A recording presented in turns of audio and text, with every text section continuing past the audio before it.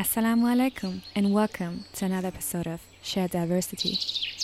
Really happy to introduce today's guest. Iman Ismail is an entrepreneur, the founder of Inkhouse Writing, a mother and a self-taught copywriter. In this episode, Iman shares with us her top secrets for finding your brand voice and start crafting a compelling copy. She shares with us the basics into writing copy. If you don't know what that means, don't worry, we will let you know. With a focus on how to sell your products online, she makes it easy to understand what you need to know about copywriting and storytelling as a content creator or business owner. She also shares her very unique insights into being a mother and entrepreneur and how she prioritizes her ambitions. Assalamu alaikum. Wa alaikum salam. Okay, so to start off, I think it would be really good for our listeners to just understand a bit more about yourself. So if you could introduce yourself in 30 seconds. I feel like 30 seconds is a bit long to talk about myself. I don't know if I'm going to be able to do it, but I will try my best. Well, that's 10 seconds gone already, so that's good. My name is Iman Ismail. I'm the founder of Inkhouse, a copywriting service for small businesses and charities at inkhouse.org.uk. I'm a creative freelancer, copywriter, and mother. A few months ago, I quit my full-time job to become my own boss. I generally spend my days writing blog posts, emails, video scripts, brochures, that kind of thing for my clients. When I'm not working, I'm reading, training, I'm with my son, or occasionally I'm binging on Netflix, if I'm being completely honest. That's so interesting. Especially, obviously, I'm so interested in knowing more about your work and Inkhouse especially. But I'm so interested just to ask you about what is the most interesting book you've read in, say, the last year? Okay, so I've actually been really struggling to read recently, which is really frustrating because I kind of grew up, I used to read like a book a day. So to not be able to read books at the moment has just been really difficult for me. It's a few different kind of issues, I think. The first thing, I feel like when I finally get time to relax, suddenly reading seems like it's a bit of a strain. That's one issue. And then the other issue is I just struggle with time. So I joined a book club actually with a family member. It's actually a BME book club. So we read books by Black and minority ethnic authors. So that gives me, the structure I need to be reading at least one title a month. I try to do more, but at least one title. I recently read a book called Option B by Sheryl Sandberg, who is the COO of Facebook, I think she is. And what happened to her was her husband really suddenly died while they were on holiday. So, she has 2 children as well. So she suddenly had to deal with this horrendous tragedy. And the entire book is just about how to face adversity and how to get through adversity. And it was a book that really changed my kind of perspective on life, really. I found it really interesting as well because she's Jewish and I could just relate to so many of the things that she was talking about because so many of the principles she was talking about we also, believe in Islam. So it was a really interesting book to read and I would really recommend it for people. And actually, I wouldn't just recommend it for people who are going through difficulties. I'd also recommend it to everyone because at some point you will go through a difficulty and this book really trains you how to deal with adversity, maybe even before it hits you. It's always good to be, prepared. I'm interested in that book, especially because I've read her first book, the one where she got most famous of, I think, which was mostly about women in the workforce. How is it? Lean In? Yes, that's the one. I actually have that on my bookshelf. I'm not going to lie. It's one of those that I started reading and then put down because it didn't get me. But I do want to go back because everybody says it's amazing. But Option B, really, I was just hooked. That's so interesting because I actually didn't read it. I think if I would have read it, I would have kind of had the same experience as you. But I listened to it. So I had the audiobook version. The most important for me was actually how we can take ownership of our lives and of our careers. So I wanted to ask you one specific question because we were talking about books as well. And I asked you yesterday, could you talk a little bit more about your work in media and how you got into media? And you said something interesting. You said, actually, I don't work in media. I am in writing. Can you explain more about that? Yeah, it's really interesting. It was really interesting to me that your kind of perception was that my work was media, which is very interesting. But I guess personally, I would just say I'm more of a writer. I still struggle actually to call myself a writer. I literally work 40-hour weeks working writing constantly, and I still struggle to call myself a writer just because it's always been kind of a dream of mine essentially. Yeah. But yeah, so what I do is I'm a copywriter specifically, and not many people know what that means. So I'll just explain it. A lot of people think it has something to do with copyright law, and it doesn't. Nothing to do with copyright law. So basically, I am not gonna lie. I remember the time where I thought this was something with copyrights. Like, right? I mean, honestly, like people feel stupid for asking me that question. It's really not a stupid question because I get it so often, so often. It's the first thing people ask. that is so interesting. So copywriting is basically writing the text for any kind of marketing or advertising material. So the text, which we call copy, which is where copywriting, the word copywriting comes from, aims to either increase brand awareness and persuade the audience to take a certain action. So copy usually always involves a call to action at the end. So you're asking your audience to do something. So that might include, some of my work includes, for example, writing a brochure for a charity where, at the end of the brochure, you're asking for them to donate. It might be an email marketing campaign where you're either just trying to increase awareness of the brand, or you're trying to get them to maybe come to an event, or again maybe donate or buy a product. And I do a lot of video scripts and flyers and case studies as well, and that kind of thing. I also do content writing, which is kind of more writing to inform. I always say that copywriting is more kind of writing that sells, and content writing is maybe writing that informs. So that involves kind of blog posts, blog posts, I'd say, and I guess some other things as well, but a lot of my time is spent writing blog posts for my clients. So the interesting thing about copywriting is that none of the work is published under my name. I am writing as my client, as that organization, that company, that brand. So the reader will know that I've written it. And yeah, I think that's quite an interesting fact about copywriting. So, unless somebody comes to me and says, can you write an article for me as Iman? Then I'll have my name published. Otherwise, nope, it's all under the client's name. Your last point, right? That nothing is basically published under your name unless they ask you to. Is there like a difference in the way you would write about a certain like blog post, for example, if it's under your name? Like, how is like the style of writing different? Well, that's a really good question, actually. So, yes, the style would be entirely different because when I'm writing as me, I can just be me.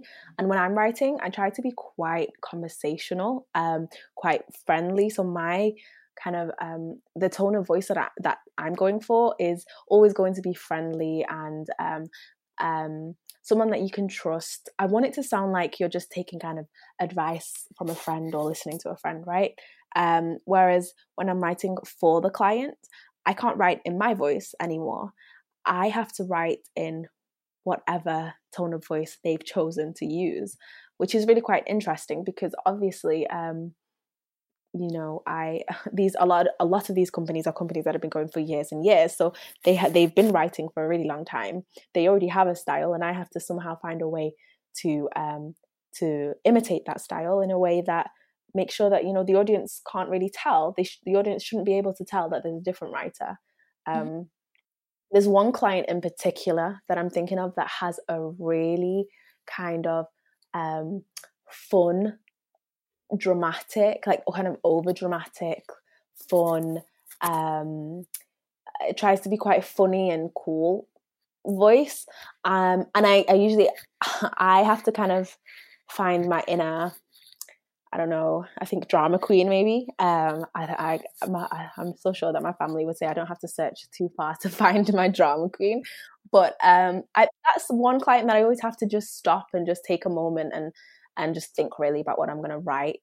I often go through their kind of their old blog posts and read it just so that I can kind of get into almost character.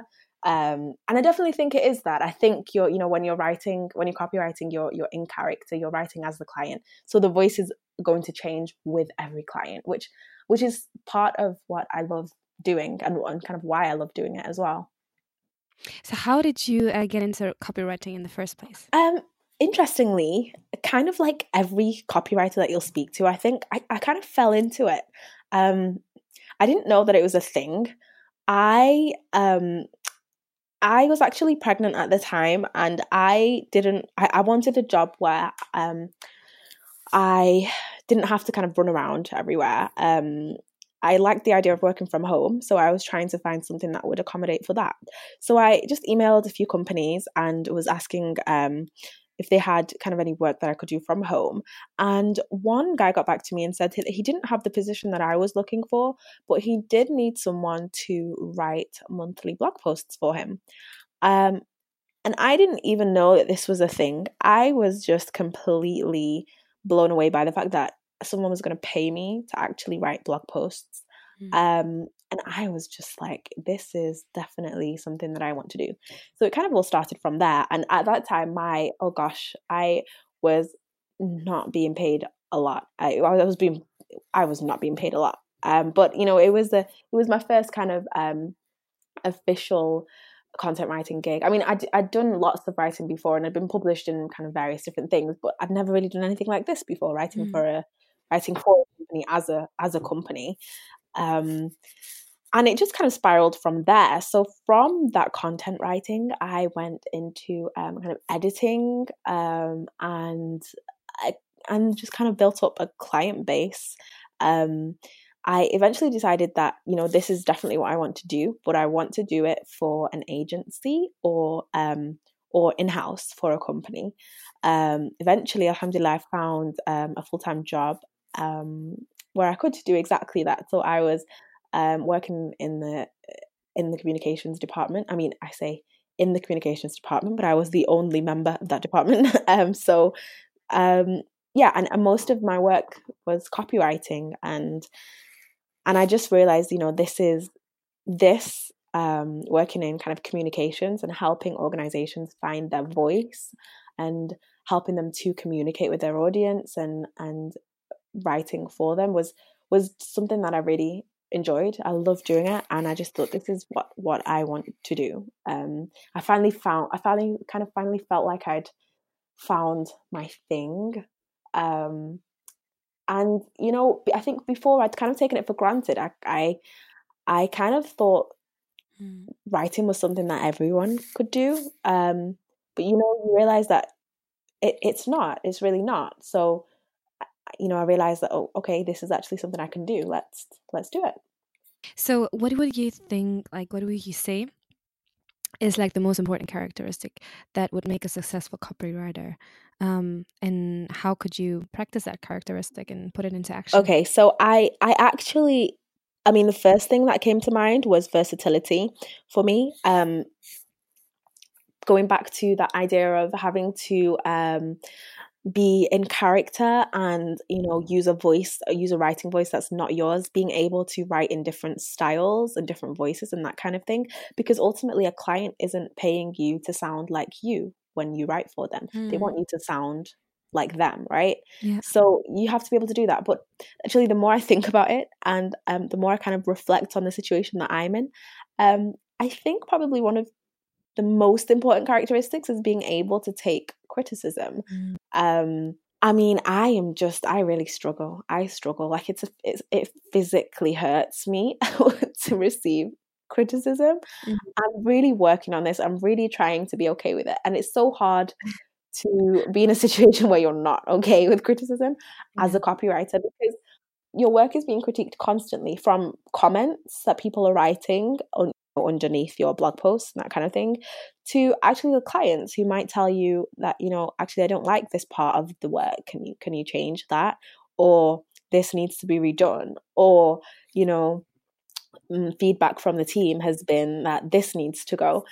It's really difficult and it's really hard sometimes not to take it personally, because this is your work. You've put so much effort into it.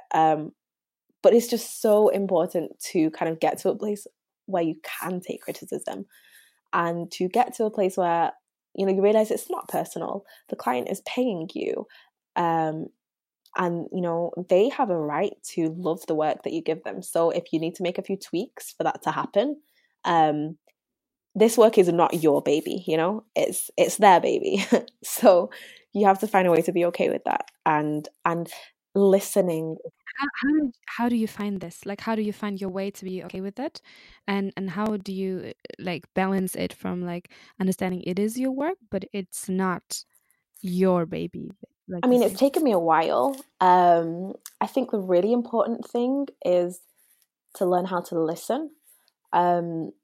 Because, you know, when you want to be defensive, and, you know, I'm going to be honest, when I do receive criticism, there's a little voice kind of in my head. Like if for example, a client were to say, oh, this, you know, this isn't working, can we try something else? There's a little voice in my head saying, but, you know, you don't understand what I was trying to do, and maybe you just don't get it. And it was,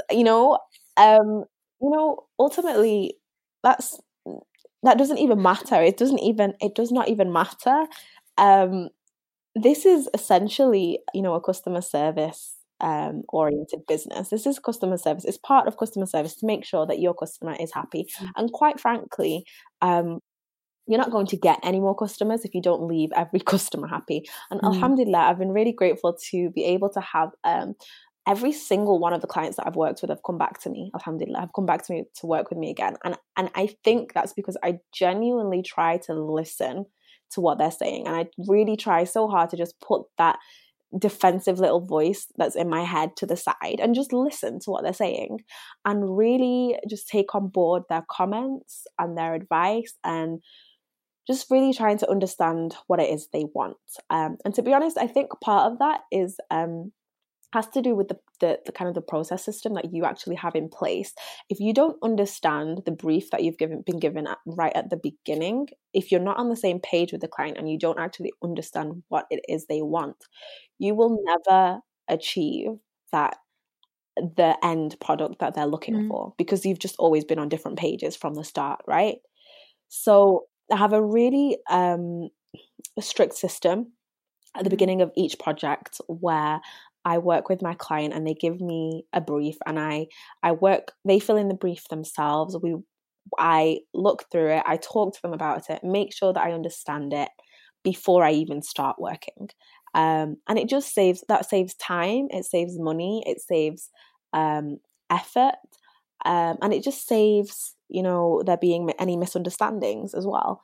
I think that's also a big advice for those working with like a small team or even within a company, because communication is something that is so vital for us to practice better. And I think from the listening part, I think listening is one of the most like important characteristics you can have just as a human.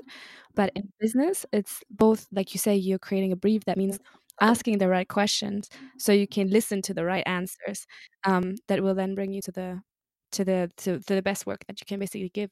Exactly. And I think, you know, the client as well on the other side has to understand how important that part of the process is as well, because, you know, that part takes a little time from them. You know, they have to take time out of their schedule to write this brief or to talk about this brief, and they probably didn't expect it to take, you know, 20 minutes, half an hour of their time. But ultimately, you know, if they realize how important that part of the process is, you know, they will cooperate, and they will help you in this part, because they understand that it's vital to helping them get what they want at the end. I know that there are a lot of people out there that have maybe their own brands, or they are interested in getting into copywriting. But for those who are just starting out, like what can you give, like what advice can you give for those just starting up their brands, how they should deal with creating their own copy? I guess for those starting out, the very first thing that I would say is that you need a portfolio. So, I mean, the first thing that, you know, clients ask for are writing samples. So if you don't have a portfolio, that's the kind of number one thing that you really need to be working on. So you can do that by starting off as maybe a volunteer writer. I can't imagine any company or charity saying no to someone who is saying that they'll write for them for free. And, you know, you might not be making money at the start, but it's really important to get that portfolio going. And eventually, inshallah, you will make money through that portfolio. So just kind of see it as an investment.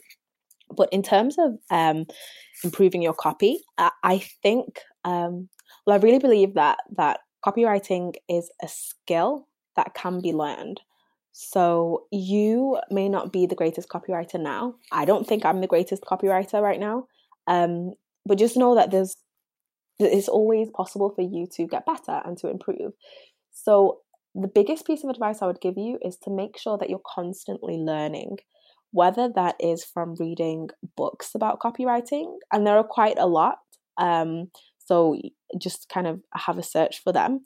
Whether it's listening to podcasts, there are quite a few copy-related podcasts. I have to recommend one in particular that's called the Hot Copy Podcast by Kate Toon and Belinda Weaver. They are such good kind of mentors to have. And I say mentor, I mean, I will probably never meet them. Although interestingly, Kate Toon is actually from the same town as me, the same city as me. But they both now live in Australia. Well, Kate Toon lives in Australia and I think Belinda Weaver lives in America, but Belinda is Australian as well. And they just have some really good advice. They've been copywriting for a really long time. They know what they're doing. They want to help people get better. They both train copywriters and business owners to just write better. So have a listen to that podcast, have a listen to some other podcasts, have a look at websites like Pro Copywriters, and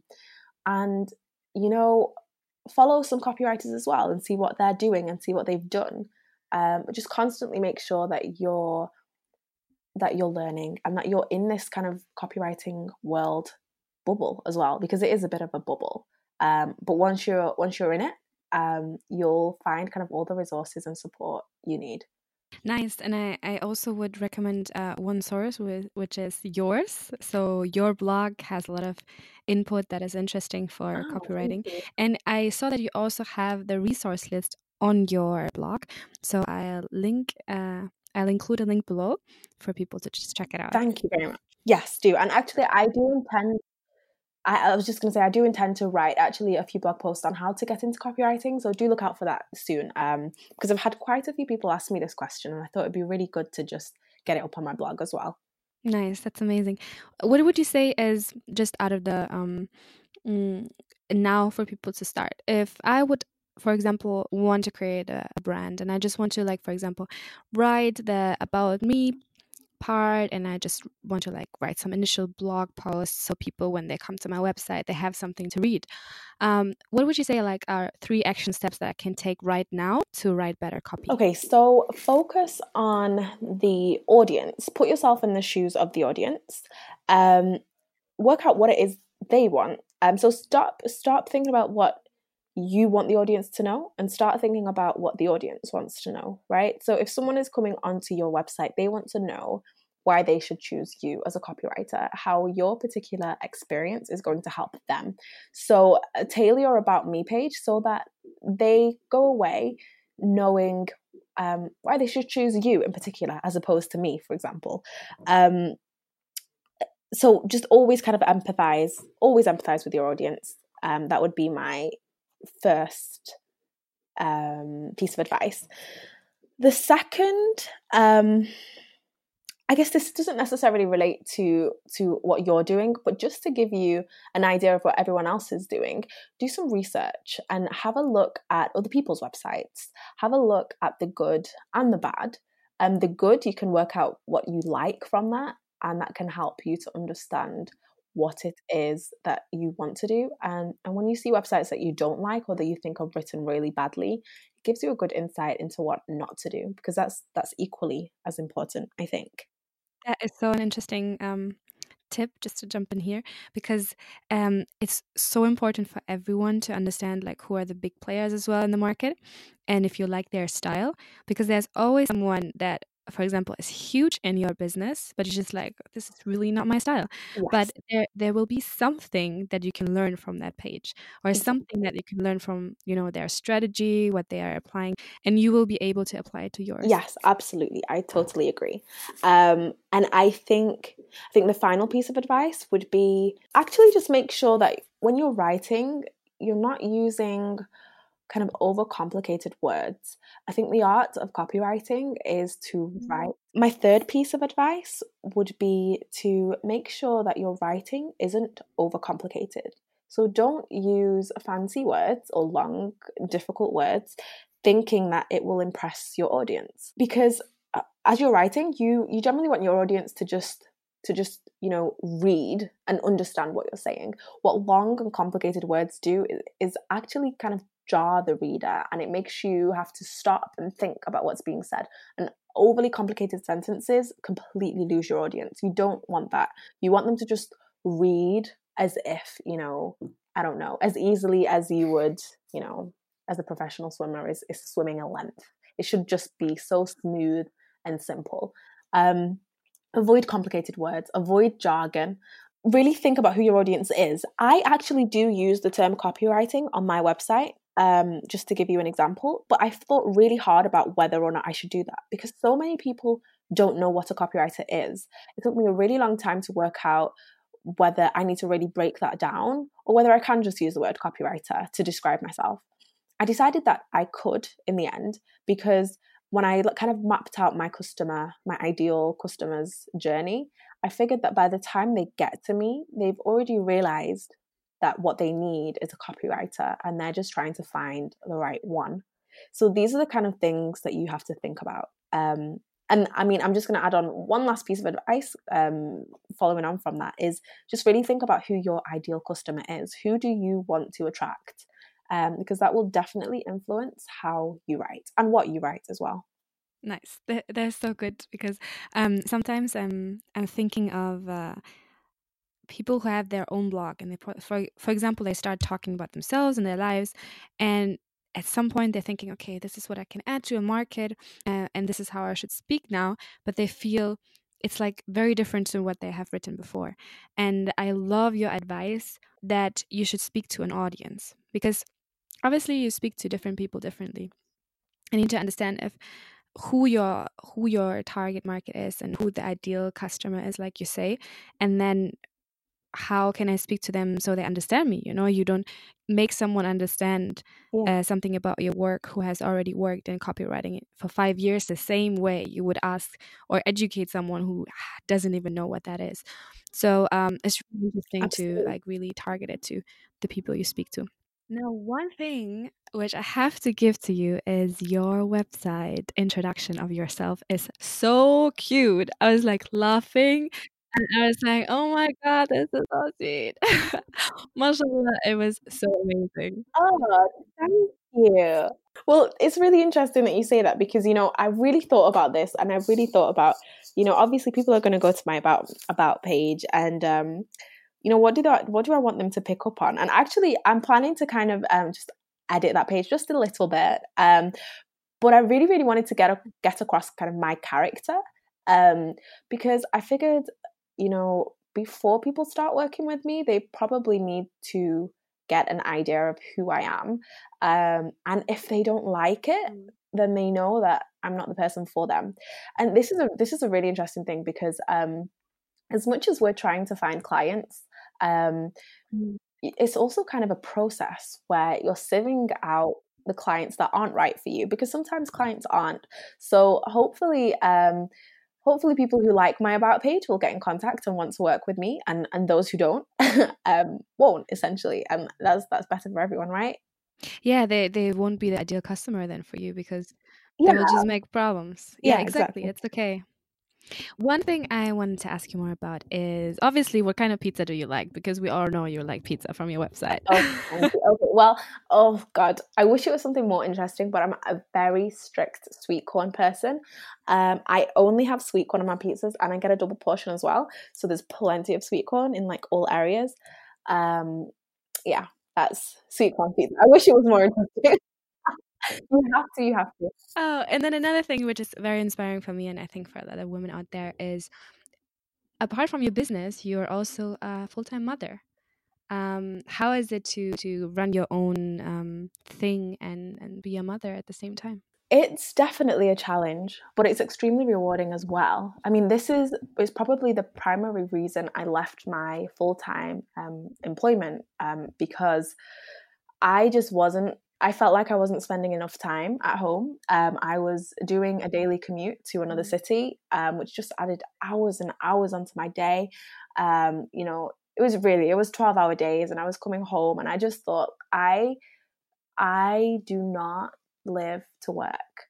I live to, you know, be my son's mother and to spend time with him and to see him and to be able to put him to bed, you know, every night, subhanAllah. So just to kind of give everyone an idea of the timeline, I actually set up Ink House about a year and a half ago. But what happened is, as I was setting it up, I got the full-time job, the one that I recently left. So I decided to kind of put Ink House on to the side and go do this job. So Ink House was kind of always there. The website was done. I was taking a client or so every few months just to like keep it going, but it was really not going. And so when I realized it was kind of time to leave my work, and that I needed to spend more time at home, I knew instantly Ink House was what I wanted to do. I'm finding that in these first few months, I'm definitely working a lot more than I thought I would be, just because I'm still in the beginning stages where everything is kind of being set up, and I've allowed myself to kind of realize that there's an interesting kind of idea of working in seasons. So I've kind of allowed myself to understand that this is going to be a busy season, and in the next few months things will calm down because, you know, those initial things that I needed to work on while I was setting up will have been set up and I will have done it. So things will calm down eventually. So it's been a lot busier than I expected. But the great thing is, now that I work for myself, I manage my own time, and I manage my own day. So I do get to spend a lot more time with my son, alhamdulillah. I have to be quite strict with myself because I know that I'm not going to get work done when I'm with him. So he goes to nursery every day, every weekday.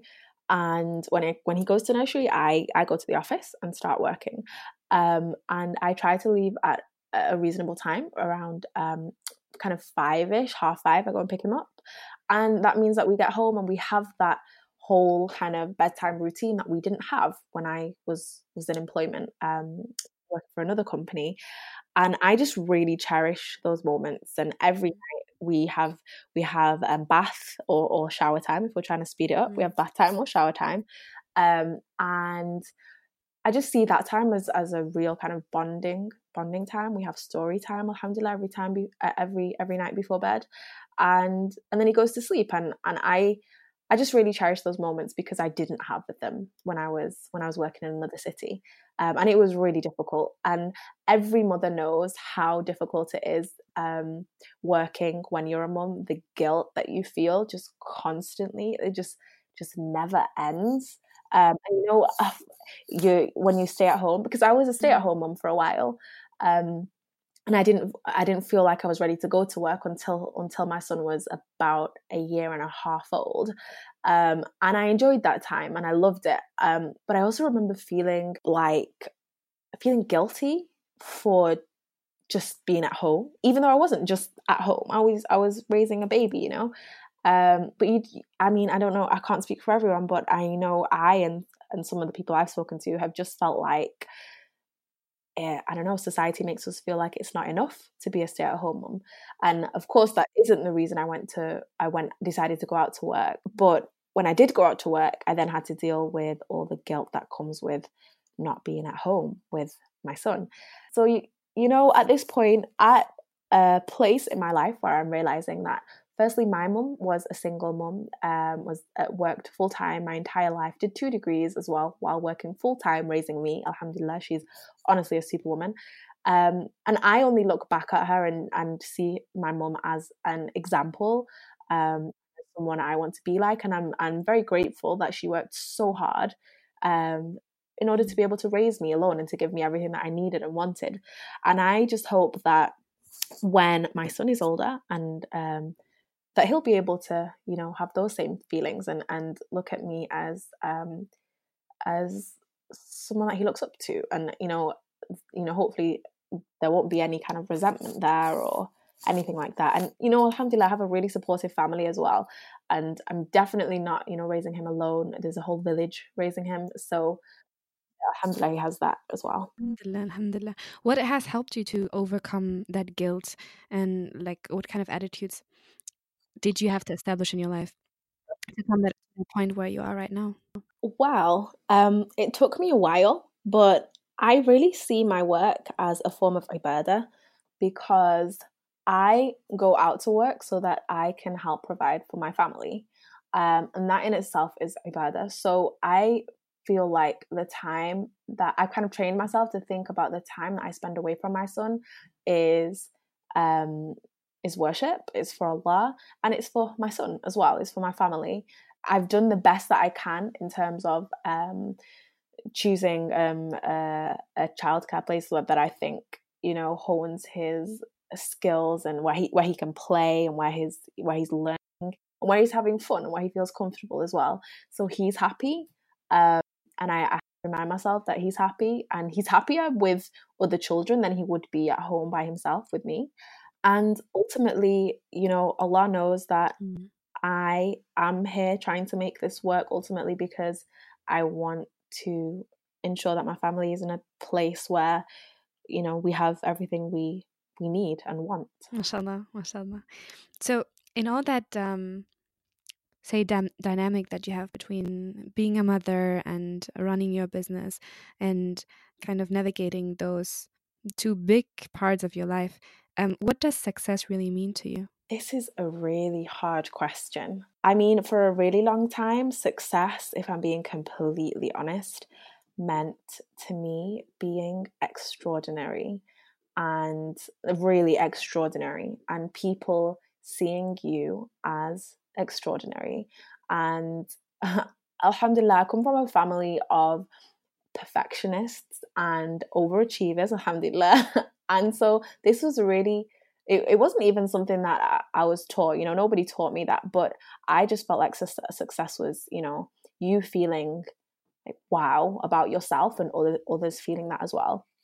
As I've kind of grown older, as I've become a mum, and I think we're being unrealistic if we don't admit that motherhood slows things down in terms of your career, and also just, you know, what you want to do for yourself and your own life, because you have someone else to think about as well. And, you know, I often get this feeling like I don't control kind of I'm not in control of my own time anymore, which is a really difficult feeling to have.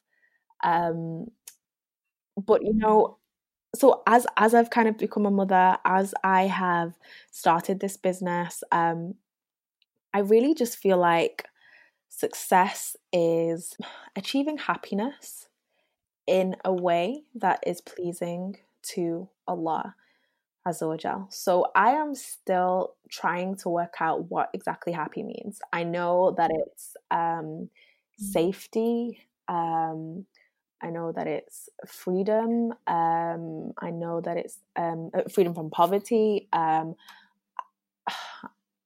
Just knowing that, you know, you're okay, alhamdulillah. And then maybe just having a sense of purpose and feeling like, you know, my work and my life means something more than just me. That's really a reminder, I think, for all of us to redefine what success means to us, because we often make it dependent on how other people define it and how our society defines it in terms of mostly materialistic things, or like you say, what other people think of you. So it's really interesting to have it more inwardly, and also like two-dimensional, to like inside you, and obviously towards Allah. So that's a really beautiful dynamic definition of success. Now I want to come back to your business. You have kind of like explained already how you've started it. So when you started your business 1.5 years ago, what was like your goal at that time, and how has it changed now? Like, what is your vision in your brand right now? That's really interesting. So I guess the thing that made me want to do it was I'm essentially a bit of a control freak.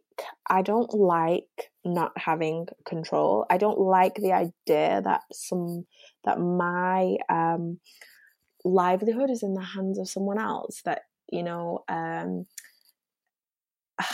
I guess a business goes bust potentially, and then your job is gone. I don't like the idea that I have to ask someone to, you know, take holiday time off, or, you know, that I need to come in late because I need to take my son to the doctors. Alhamdulillah, I've worked for really, really supportive and, you know, flexible people, but I don't like asking for anything, asking for help, or asking for any kind of favors.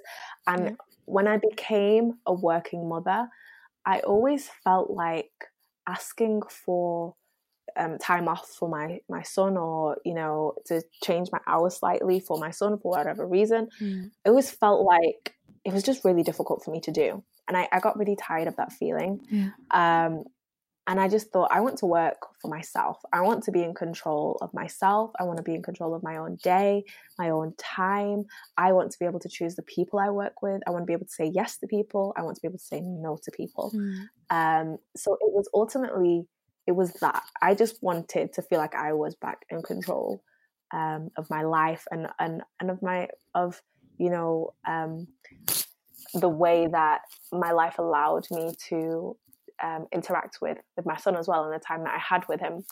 So that was my ultimate reason, and to this day that is the same reason. I have the same reason. And in terms of my brand and where I see myself going, I like to think that, you know, seen as someone who really takes pride in their work, who offers a really professional service, who is reliable. I work really hard to stick to deadlines. I mean, it's such a simple thing, and you'd think really that it really doesn't matter, because in reality, you know, your clients have a deadline and they could probably, you know, change it a day here, a day there.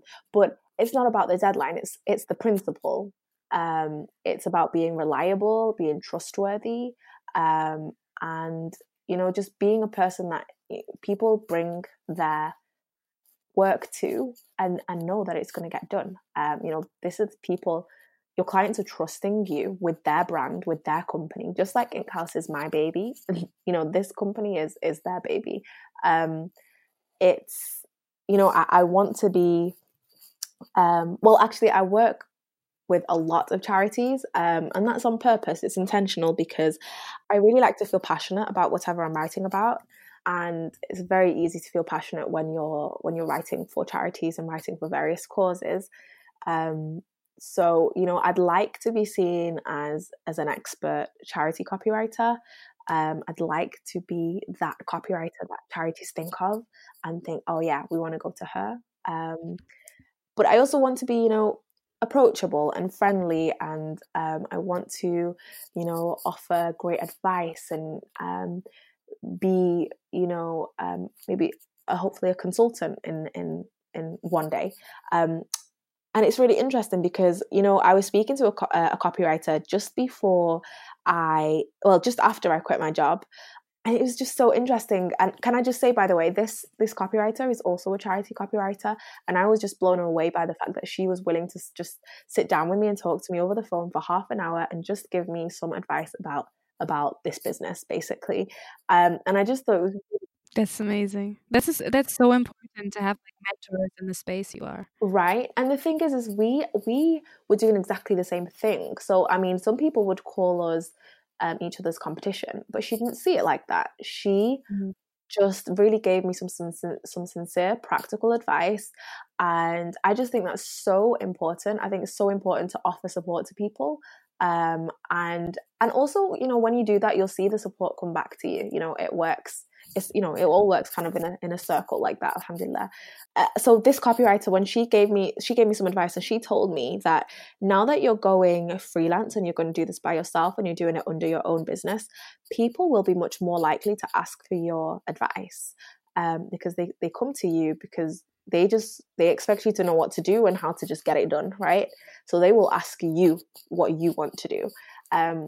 And that was a really interesting shift. Yeah. So although, I'm not officially consulting yet, and I hope to do that more in the future, I find myself in a bit of a consulting position, which is very interesting. It is, and I hope you're also gonna continue doing that on your blog, because everyone should follow your blog, to be Thank you honest.